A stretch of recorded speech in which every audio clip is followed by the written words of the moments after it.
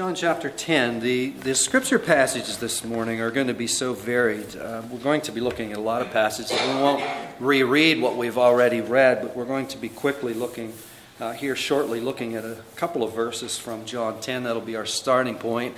Those of you who attend church regularly here know we usually camp out on a verse and expound on that verse. Sometimes we move around a little bit, but we don't usually move around like we're going to move around this morning. So we're going to be looking at a number of passages of Scripture.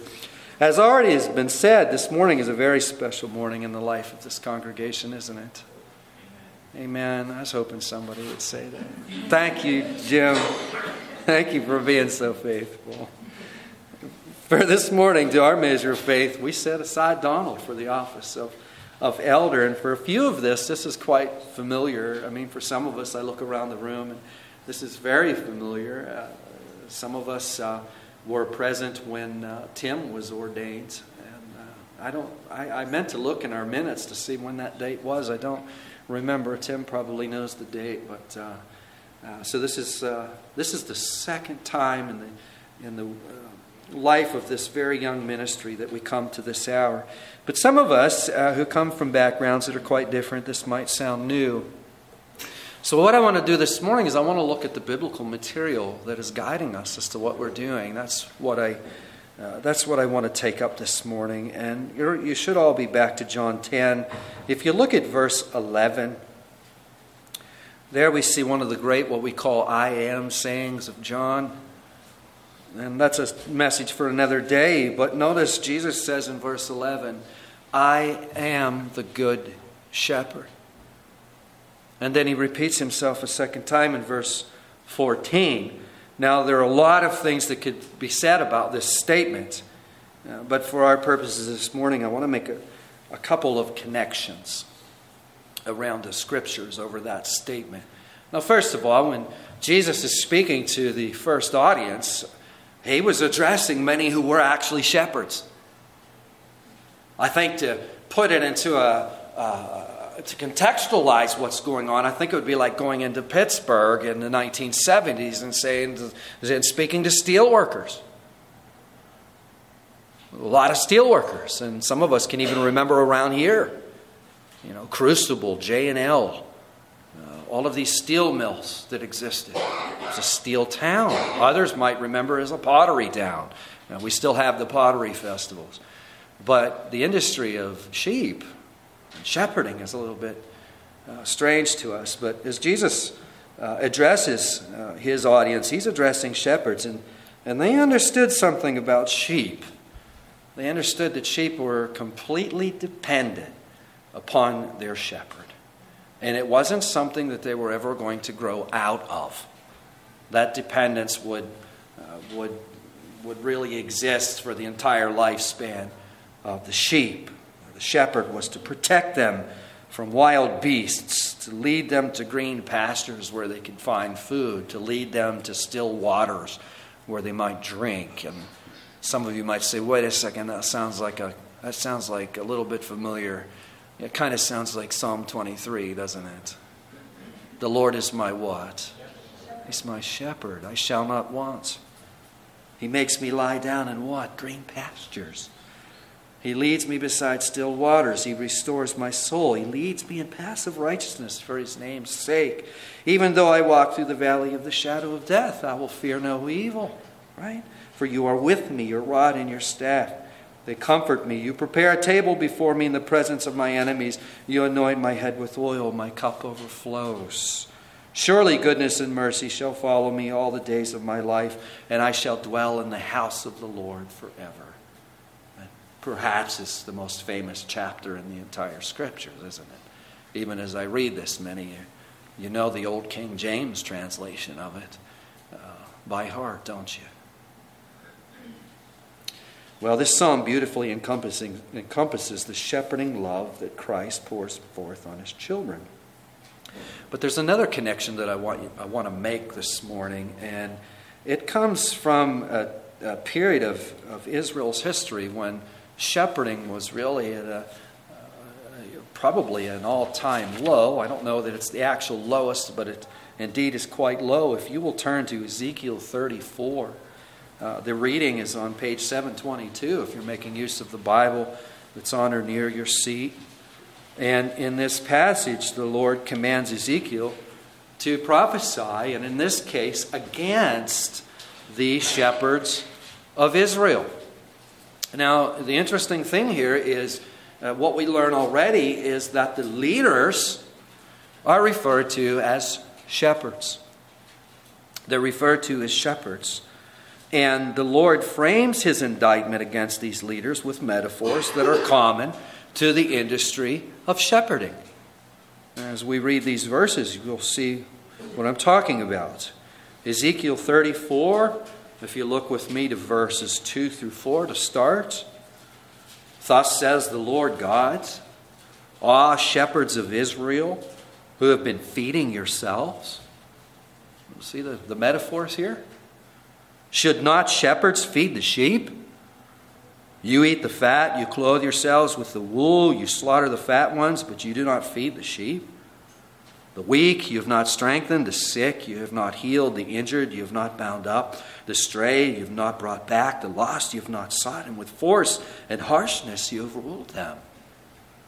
Now, through this indictment, we learn a lot about what the role of the shepherd is. For example, they're charged with not feeding the sheep. Okay, they should have been feeding the sheep, correct? They're charged with not strengthening the weak. Well, okay, they should have been coming alongside those who are weak, right? Simple enough. They're charged with not healing the sick. They should have been coming alongside those who are sick. They're charged with not going after those who have strayed away. Okay, they should be going after those who have strayed from the faith. They're charged for not seeking the lost. Okay, they're to seek the lost. Right? They're charged with ruling with force and harshness. What does that teach us? They're to rule in gentleness. And as we'll see in a few minutes, they're to rule as servant leaders. Servant leaders. Now, when this work is neglected like this, what happens to the people of God? What happens to the church? Look with me to verse 5 and 6. The result of this negligence, verse 5, so they, that is God's people, were scattered. They're scattered. When this work is neglected, the result is the people of God are scattered. They're scattered because there was no shepherd, and they became food for all the wild beasts. Verse 6, my sheep were scattered. They wandered over all the mountains and on every high hill. My sheep were scattered over all the face of the earth, with none to search or seek for them. Then in verses 7 to 10, the Lord judges these false shepherds. And then he makes a promise, which I want you to see, beginning with verse 11, if you'll look down there with me. Verse 11 and following, the Lord makes this wonderful promise. For thus says the Lord God, behold, I myself will search for my sheep and will seek them out.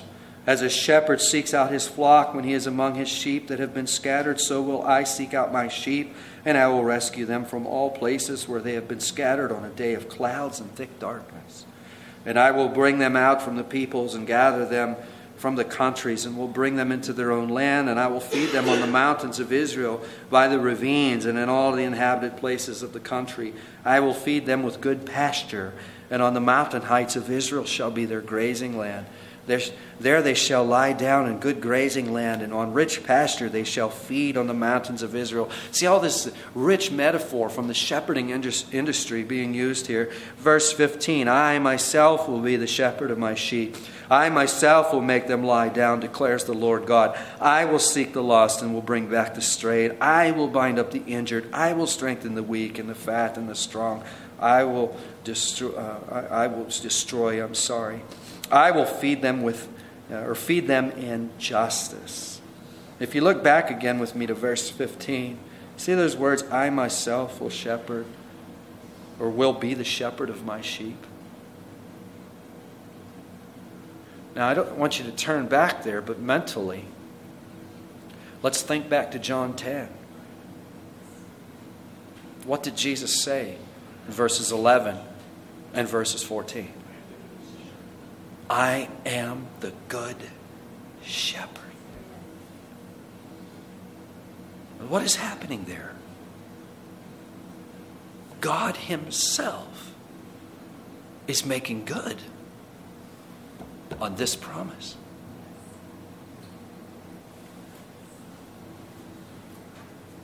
He's seeking the lost. He's seeking those who have strayed. He's coming alongside the sick. Jesus performed miracles. He healed those who were sick. He strengthened the weak. A bruised reed he will not break. And he did the unthinkable. Verse 15 of John 10 says, I lay down my life for the sheep.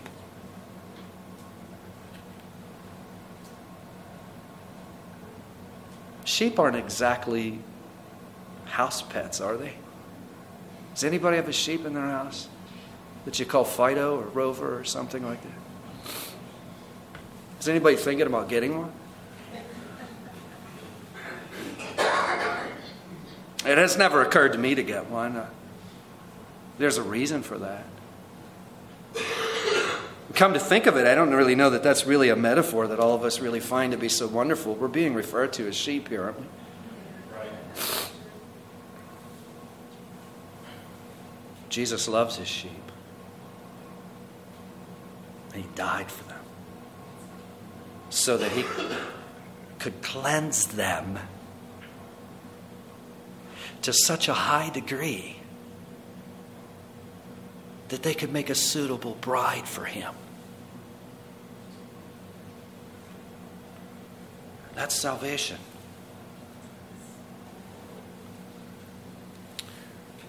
Now, for our purposes this morning, we need to take one more step, and this connection comes in Jeremiah. And if you just turn towards the front of the Bible, another couple of books, you'll be there.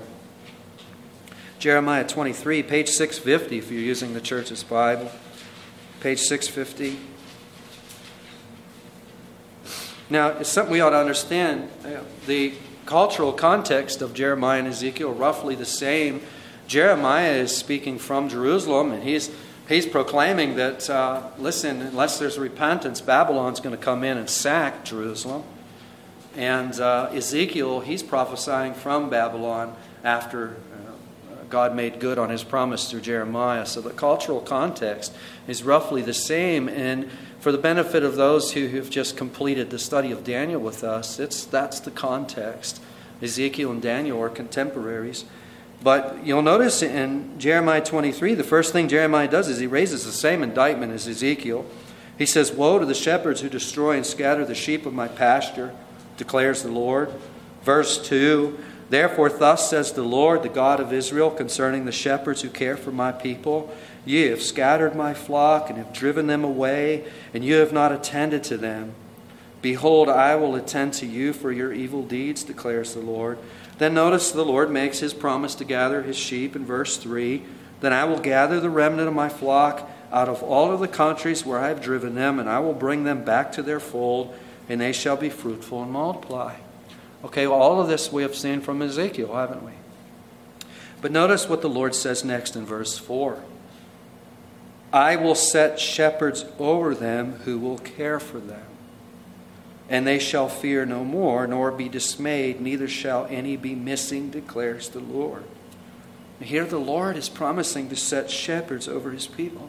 Now the question before us this morning is, who are these shepherds? Who are these individuals? Well, for the answer, turn with me now to the other end of the Bible, to 1 Peter. If you're using the church's Bible, you turn to page 1016. 1 Peter in chapter 5. 1 Peter 5. Page 1016 if you're using the church's Bible.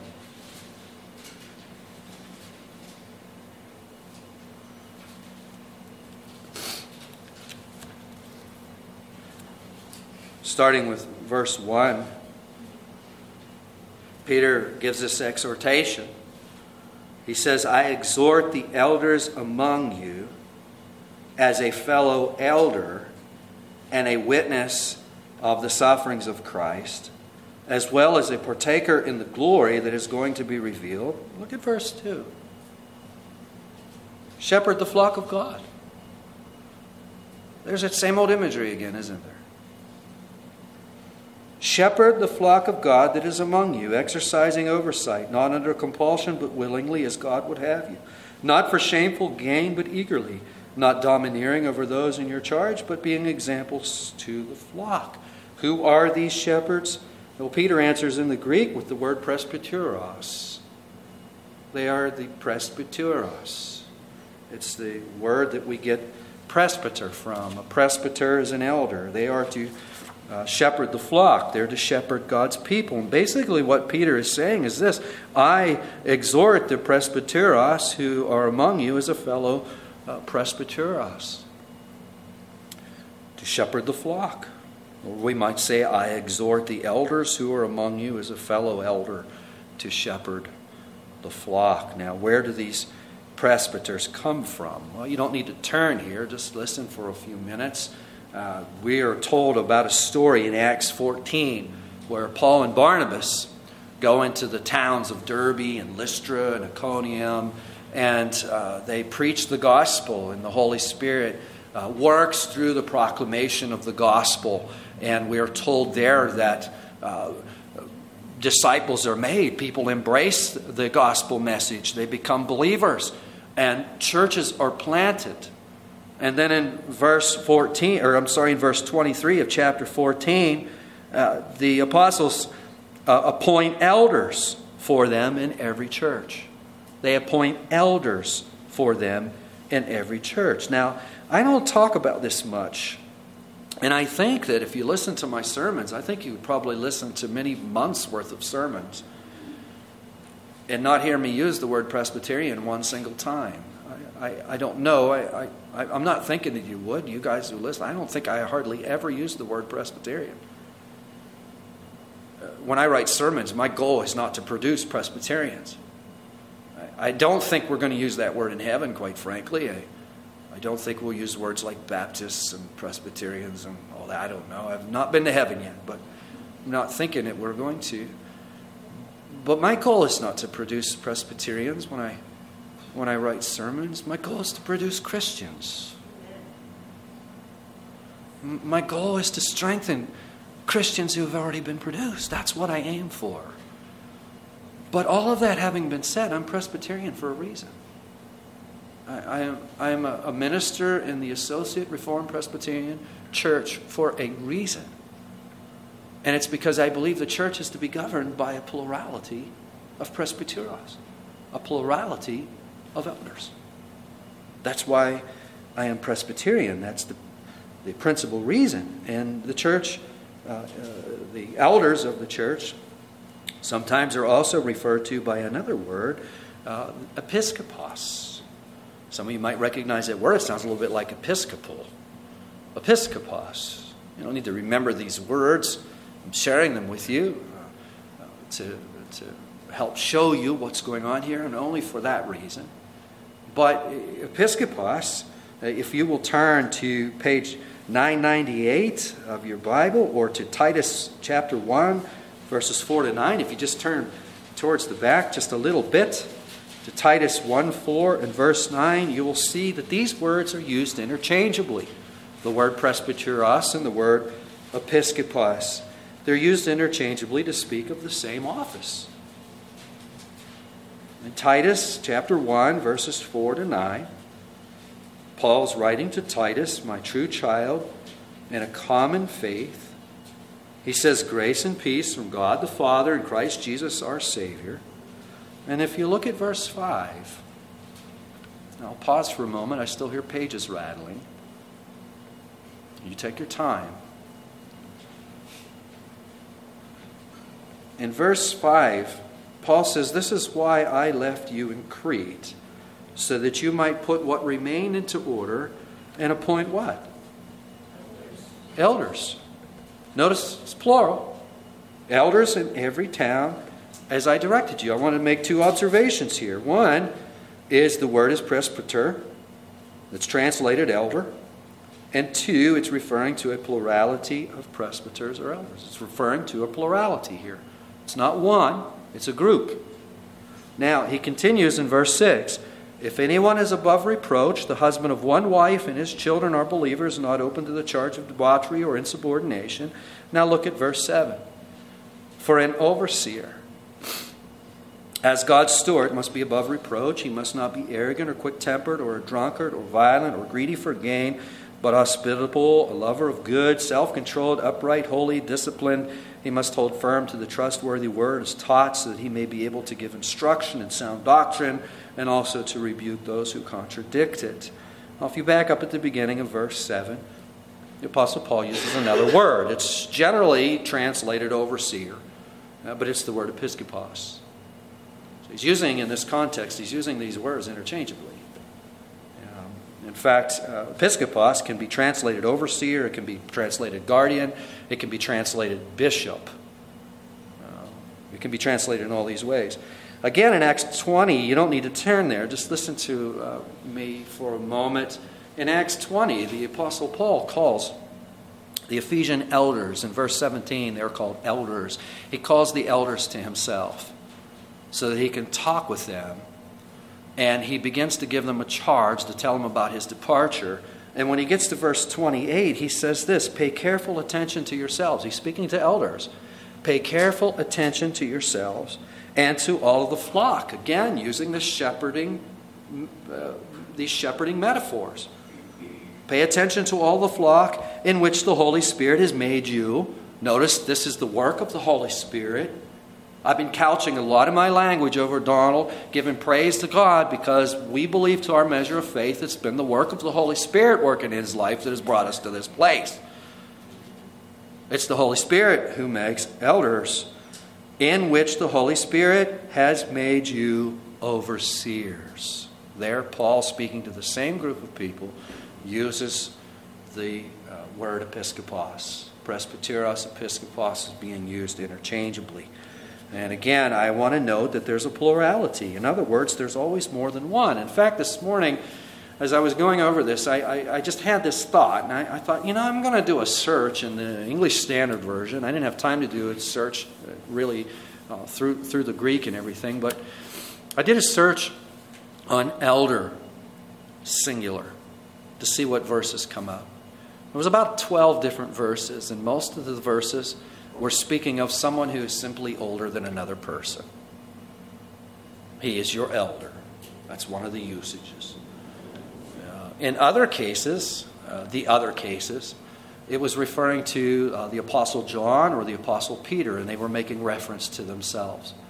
And in one case, elder was used singularly by the Apostle Paul and said, listen, don't bring a charge against an elder unless you have 2 or 3 witnesses. And I share this with you because whenever the elders are talked about in terms of church leadership, it is always plural.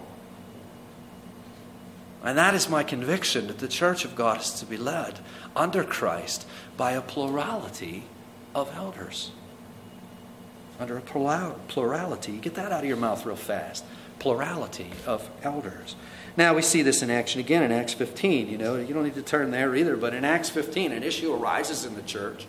And the subject of the matter is a message for another day, but it causes all of the leaders to come together. We're told that the apostles and the elders come together to discuss these matters. And as they come together, it's not that they come to one person who is the chief elder, and then they ask the chief elder what they're to do. They all come together. And as they come together, they discuss the matters. And Peter makes his case, and Paul and Barnabas give their reports. And James actually stands up, and he makes a recommendation. And of course, this really, if you would come to one of our presbytery meetings, this is what it kind of sounds like. We have things on the floor. You come to one of our session meetings, we might have something on the floor of our session meeting. Someone is bringing up some business. Someone makes a recommendation. It's discussed around a table or a group of people, and it's prayed over. And sometimes we pass the resolution. Sometimes we modify it. Sometimes we don't do it at all. But that's what we see. My point here is that in this synod meeting, we have the church being governed by a plurality of elders. Now, of course, we no longer have any apostles with us with a capital A, because one of the criteria for being an apostle with a capital A is that you were a witness of Jesus' baptism by John the Baptist. And you were with him through that whole period of time and witnessed his ascension into heaven. That really limits the candidates to a relatively small group of people who have long since passed away. So we no longer have the apostles. That was for a period of time. But what is left? What is left is a group of elders.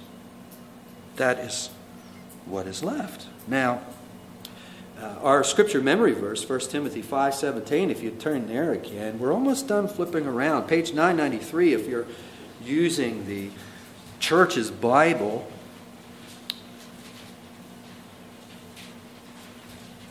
And while you're turning there, I want to say a few things about how we plant churches in the Associate Reformed Presbyterian Church, because that's pertinent to this morning's discussion. When we plant churches, we don't, especially a church like this, when it started from scratch, it started with nothing. And I mean to tell you, nothing. We started with nothing. There was nothing there. We started with a little Bible study, and there's a couple of us who were present in that Bible study who I'm proud to say are still with us now. But that having been said, we don't start without leadership. We borrow elders from other places. We borrow elders from existing congregations. And that's why Brian is with us this morning. That's why Rich is with us this morning.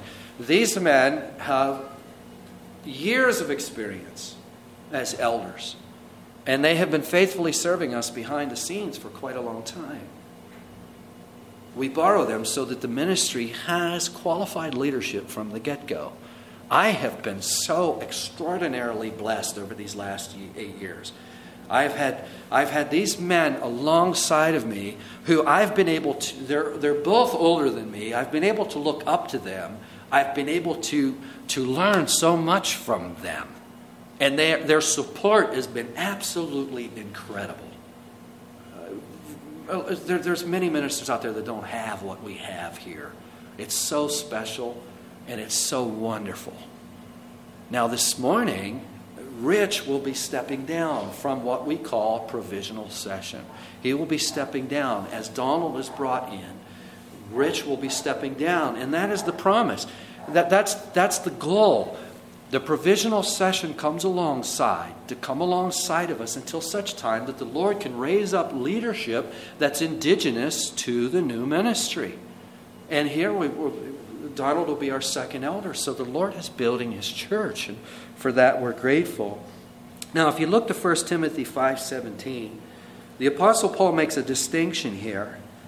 He says, "Let the elders who rule well be considered worthy of double honor, especially those who labor in preaching and teaching." Now here there's a distinction made between what we call ruling elder and a teaching elder. First thing that needs to be said is all elders should be apt to teach. But we wouldn't want to put expectations on Donald that he's going to deliver sermons every week. I don't think he would like that if we did that. He's shaking his head. No. Please no. Not all elders are being called as pastors to do what I'm doing this morning. And in fact, in the ARP, that whole process is much more involved, actually. If Donald wanted to become a pastor, that would be wonderful. His first step would be to come to session and discuss that desire to session. Then our process goes like this. We would begin to discern with him. We would all begin to pray and seek the Lord's will together. If we were convinced that Donald is being called, we think he's being called, then we would take him to a presbytery meeting and he would be brought before our credentials committee, and he would be assigned a mentor who is not me. It would be someone in addition to me. And he would be mentored for about 3.5 years. And at such time, he would enter into a seminary that's approved by the presbytery. And would he get examined? Oh, my goodness, would you be examined? Upside, downside, right side, over. And you'd be living the examined life. But that wouldn't be all that would be happening to you. The presbytery they're not interested in you being able to dance through the academic hoops. You met these guys. They want to know who you are. They want to get to know you.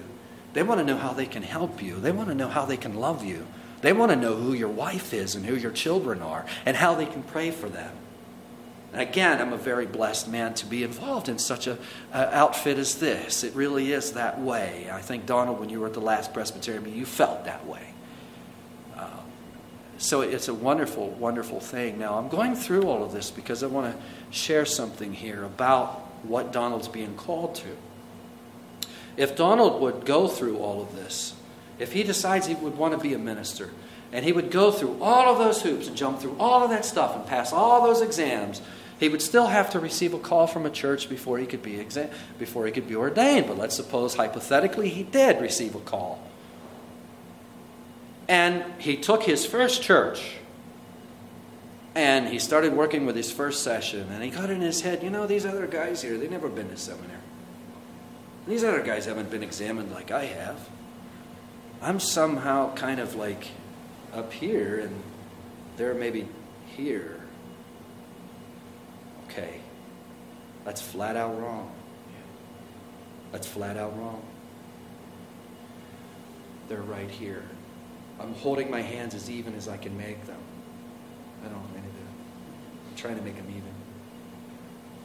If I ever get it in my head that because I've passed a couple of exams somewhere down the road and jumped through a couple more hoops, that I'm somehow above these men, Lord, rebuke me. The church is to be governed by a plurality of elders. We're all expendable. Listen, God doesn't have to use any of us. And the fact that he would use any of us is really a great privilege, and it's absolutely wonderful. Listen to the word of Christ on this. It comes from Matthew chapter 20 and verses 25 to 28. Jesus called his disciples to him, and he said, listen, you know that the rulers of the Gentiles lord it over them, and their great ones exercise authority over them. But it shall not be so among you. Whomever would be great among you must be your servant, and whoever would be first among you must be your slave. And even as the Son of Man came not to be served, but to serve and to give his life as a ransom for many. What does all that mean? It means that leadership in the church is to be servant leadership. You remember the indictment way back in Ezekiel 34. Those false shepherds, they were ruling harshly. We're not to rule harshly, we're to rule in gentleness. Now, the ruling elder is to come alongside the pastor and share in his labors. And I just have one more thing I want to share here with you. There's a model of church ministry that's been popular in the United States for quite some time that is brutal. And it's this model of ministry where the pastor does everything. That's bad for everybody. First of all, the pastor can't do everything. If you're going to teach through the books, the pastor's called to preach the whole counsel of God. I don't know any way to do that than to start like at the beginning and go to the end. If we're going to do the whole thing, right? So I started a book, and then I preach through the book, and when we get done with the book, then I go to another book, except for when we have special services like this. That's a lot of work. My assignment is to preach what comes next. It's not what I already know. I can't sit on a hobby horse here. I got to preach what's next. It takes an enormous amount of time. Now, if the pastor is doing all of the visitation, he's doing all of the counseling, he's doing all of the other stuff, guess what?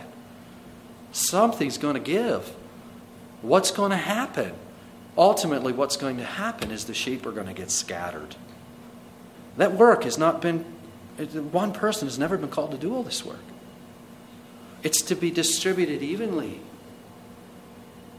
But when you have a pastor and a group of elders all working as elders together, the work can be taken up. And it can be done well and effectually. And that's what we're endeavoring to do here. That's why we're doing what we're doing here this morning. Donald, if I could ask you to please step forward. You've probably been sitting there wondering, okay, when's he going to call me forward? Am I where I'm supposed to be? Is he going to call me forward, or what's he going to do here? If you would please come forward. We have a few questions to ask you, and you're familiar with these questions. I emailed these questions to you, and you've looked over these questions, and they're quite similar to the questions you've already been asked by the presbytery, but it's appropriate that we do this publicly. First question, and you can answer your question simply with a yes or I do. However, do you believe in one God, Father, Son, and Holy Spirit? And do you confess anew the Lord Jesus Christ as your Savior and Lord, and acknowledge Him head over all things for the church, which is His body? I do.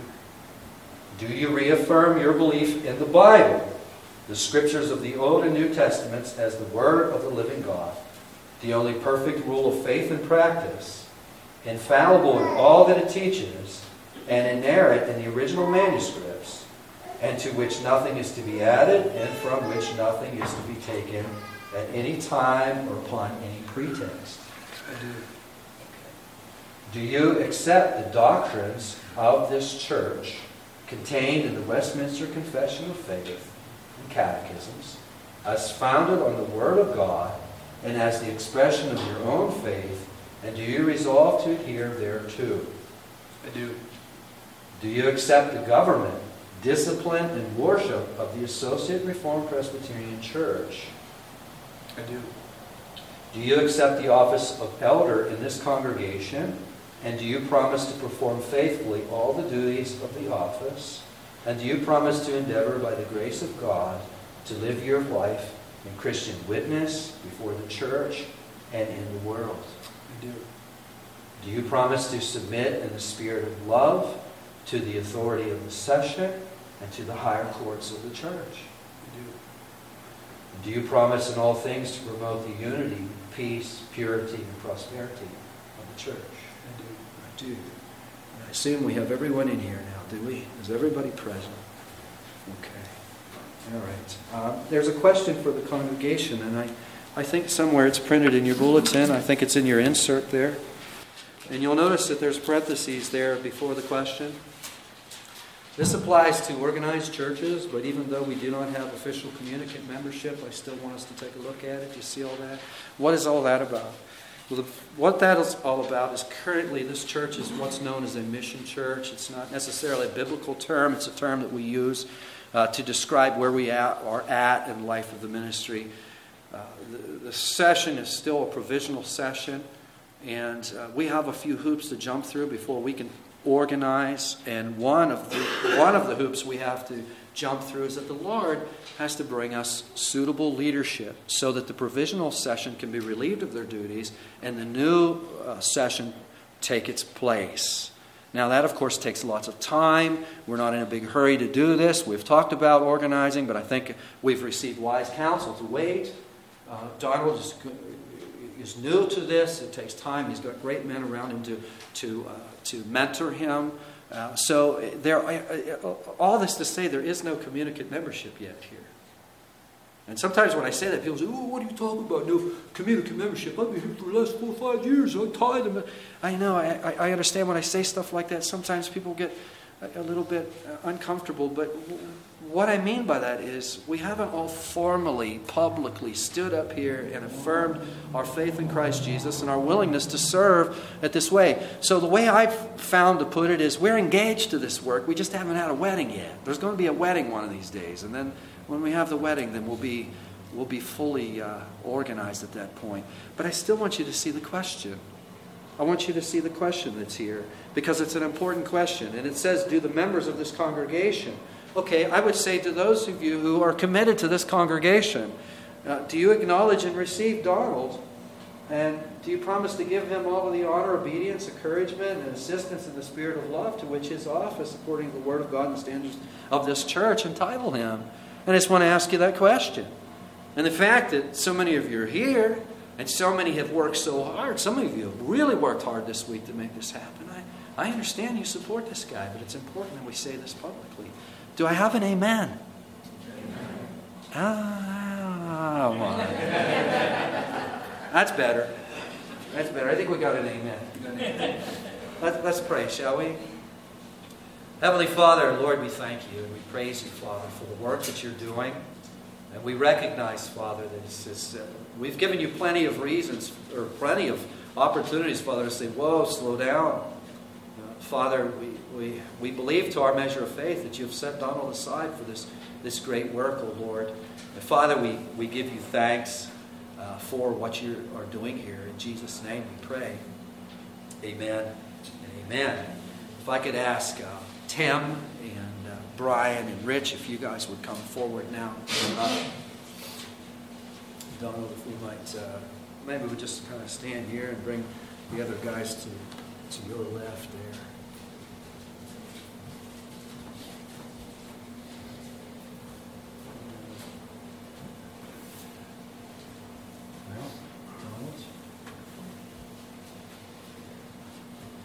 In the name of the Lord Jesus Christ, the great head of the church, I now declare you duly ordained and installed in the sacred office of elder. Let's pray. Heavenly Father, we thank you again, O Lord, for what you're doing in the life of Donald Bean. We thank you, Father, for the great gift of salvation that's come to him. And we thank you, Father, for the ways that you've gifted him. That out of eternity's past, Father, you've planned this. Had an angel asked you 1,000,000 years ago about these details, you could have given them in every detail. And we thank you, Father, for him. Oh, Lord, we pray that, Father, you will bless him in this office and bless his ministry and bless his family, we pray. In Jesus' name, amen. And at this time, we give to you the right hand of fellowship. May each elder extend the right hand of fellowship to Donald. I think a hand clap would be about the right time.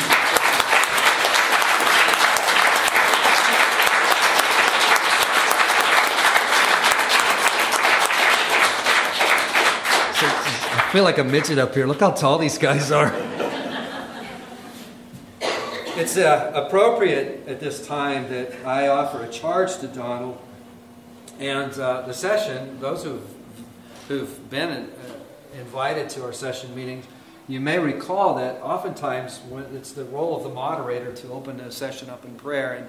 And oftentimes when I'm opening up in prayer, I give the Lord thanks for the privilege of being called to Christ.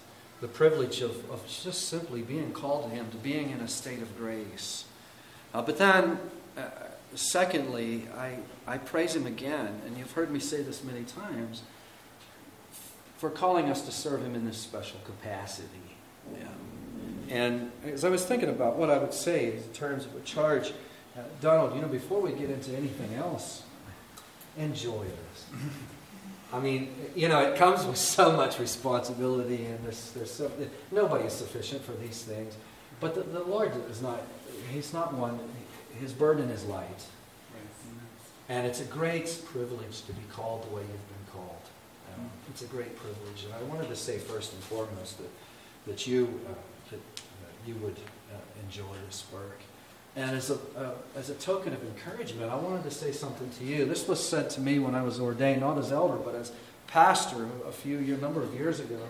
One of the ministers who was present, I think I've shared this with many of you, one of the pastors that was present, I don't remember which pastor it was, but he said this as he was giving me my charge. He wanted this to be a word of encouragement to me, and he said that when he was being ordained to the office of pastor, that one of the pastors that was present said that he was ordained by a guy that was ordained by a guy that was ordained by a guy that was ordained by a guy, that eventually all the way goes back to the apostles themselves. And we can say that because the ARP is a very old denomination. It extends back to the Scottish Reformation, from there to the Continental Reformation, and there from the Reformation period and back through church history all the way to the apostles themselves. It's a true statement. Donald, I can say that to you. You've been ordained by a guy that was ordained by a guy that's been ordained by a guy that's been ordained by a guy. He was ordained by one of the apostles. This can't be a source of pride.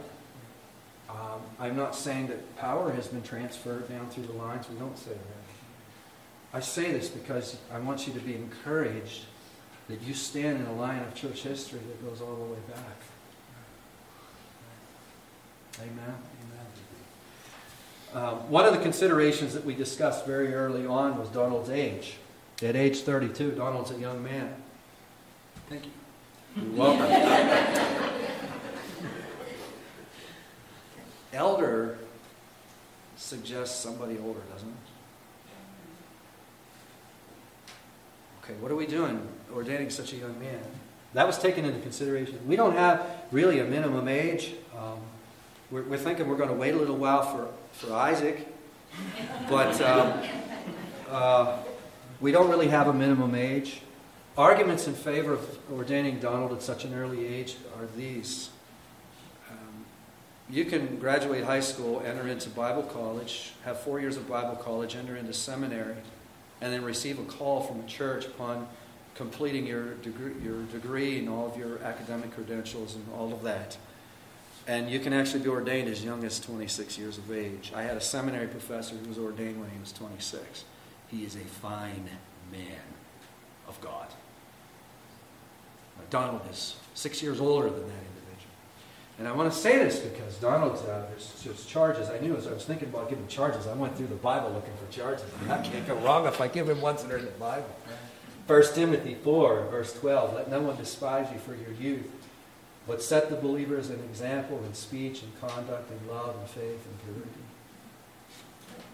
But then in the next chapter, the Apostle Paul tempers this a bit.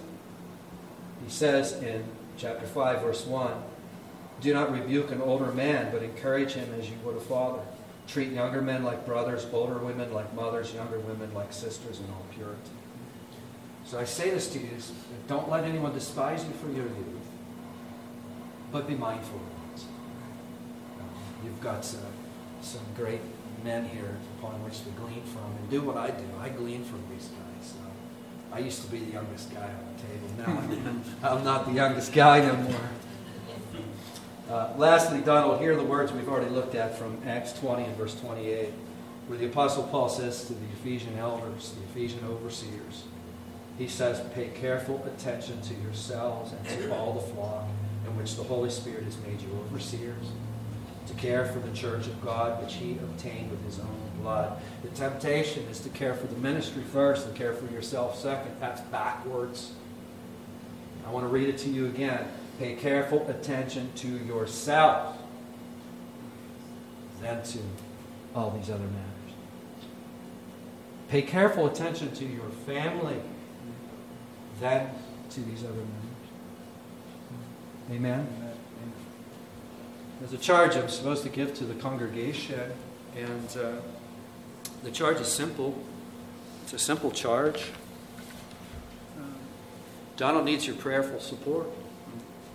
Believe me, if the devil could make shipwreck of Donald, he could score very high in making a real mess of things around here, couldn't he? He'll go after Donald as his leash is as long as the Lord will allow it to be. We are special targets of Satan's enterprise, and we need your prayers. And my charge is keep this fella in your prayers. Pray for him. Pray for his family. Because he's going to be attacked. I'm not going to say if he's attacked. Get the if out of it. This gentleman's going to be attacked. He needs our prayers. Amen? Okay. Well, let's pray together. And I'm going to give thanks for the food as we're giving thanks to the Lord. And the food that's been prepared, I mean, as soon as it's ready, everybody can help themselves. Okay? Grace will already be said. Heavenly Father, Lord, we do thank you and praise you, Father. Again, we can't praise you enough for what you've done, Father. And we thank you, O Lord, for this new addition to our session. And we pray, Father, that you would be pleased to bless this session, that you would bless Donald that you would bless us, that we would see how we can mentor him, that we could see, oh Lord, how we can use him, that you would make it very clear to us, oh Father, how Donald could be blessed in every way. Father, we pray that you will cause him to flourish as an elder of Tri-State Community Church, Father. We pray that you will allow him to grow spiritually, and that, Father, you will protect him from the evil one whose designs is to destroy all that you're doing. And Father, we do pray for his family. We pray for Liz and for the children, Father, that, Lord, you would protect them, that you would watch over them, Father. And Lord, we do thank you. We thank you for all of the effort that's been put forth. So many people have worked very hard this week preparing the food. We've cleaned the entire building as best we can. Father, so much has been done. Father, we thank you for all of their efforts. We thank you for the food that's gathered. And Father, we praise you and ask that, Father, you would bless that food to our bodies and be with us, O Lord. And we pray all these things in Jesus' precious name. Amen and amen.